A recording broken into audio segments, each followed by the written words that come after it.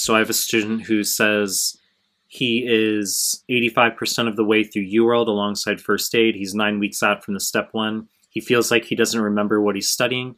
And then he asks, do I recommend that he watches Boards and Beyond again and reads first aid, or just continue going through my high yield PDFs and memorizing NBMEs 20 through 30? Okay, so I will address this question before we get started. Please subscribe to my channel. I really appreciate it. Help grow this channel. Share with one of your friends prepping for USMLE. Help build awareness for this channel. Hit the like button.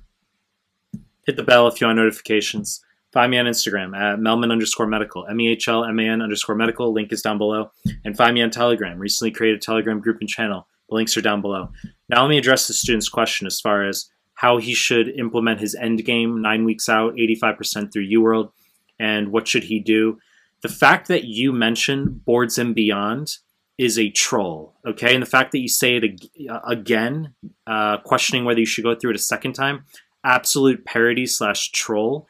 There's nothing wrong with having resources that you enjoy, such as Boards and Beyond or Sketchy, but when we talk about end game, okay, you're in dedicated and we're trying to get your score up as much as possible in the final weeks, we need you hardcore on the NBME exams, 20 through 30, okay? I've made lots of content on this stuff. I've talked about how you're going to screenshot your incorrects from those exams into a Word document, save as a PDF / PowerPoint, and you're going to memorize NBMEs 20 through 30. You are going to go through my high yield PDFs, okay? They're derived from the NBME exams.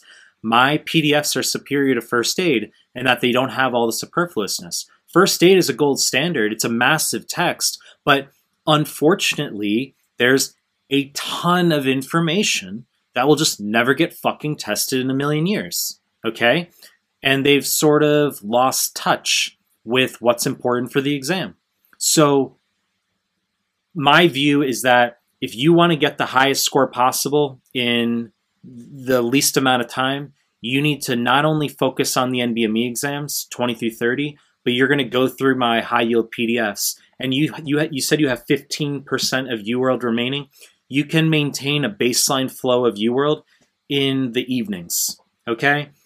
If you and I were to meet over Skype, we would have more of a custom chat regarding how we can best work out your schedule. But when I make broad umbrella type statements based on what you've told me here, yes, you're going to focus on the NBMEs and my PDFs. You're going to finish off UWorld, preferably in the evenings, and then you're going to see a jump on your score on the latest NBME exams. You know the deal. I'm going to continue making more content. If you like my stuff, subscribe to my channel. And I appreciate your time. That's it.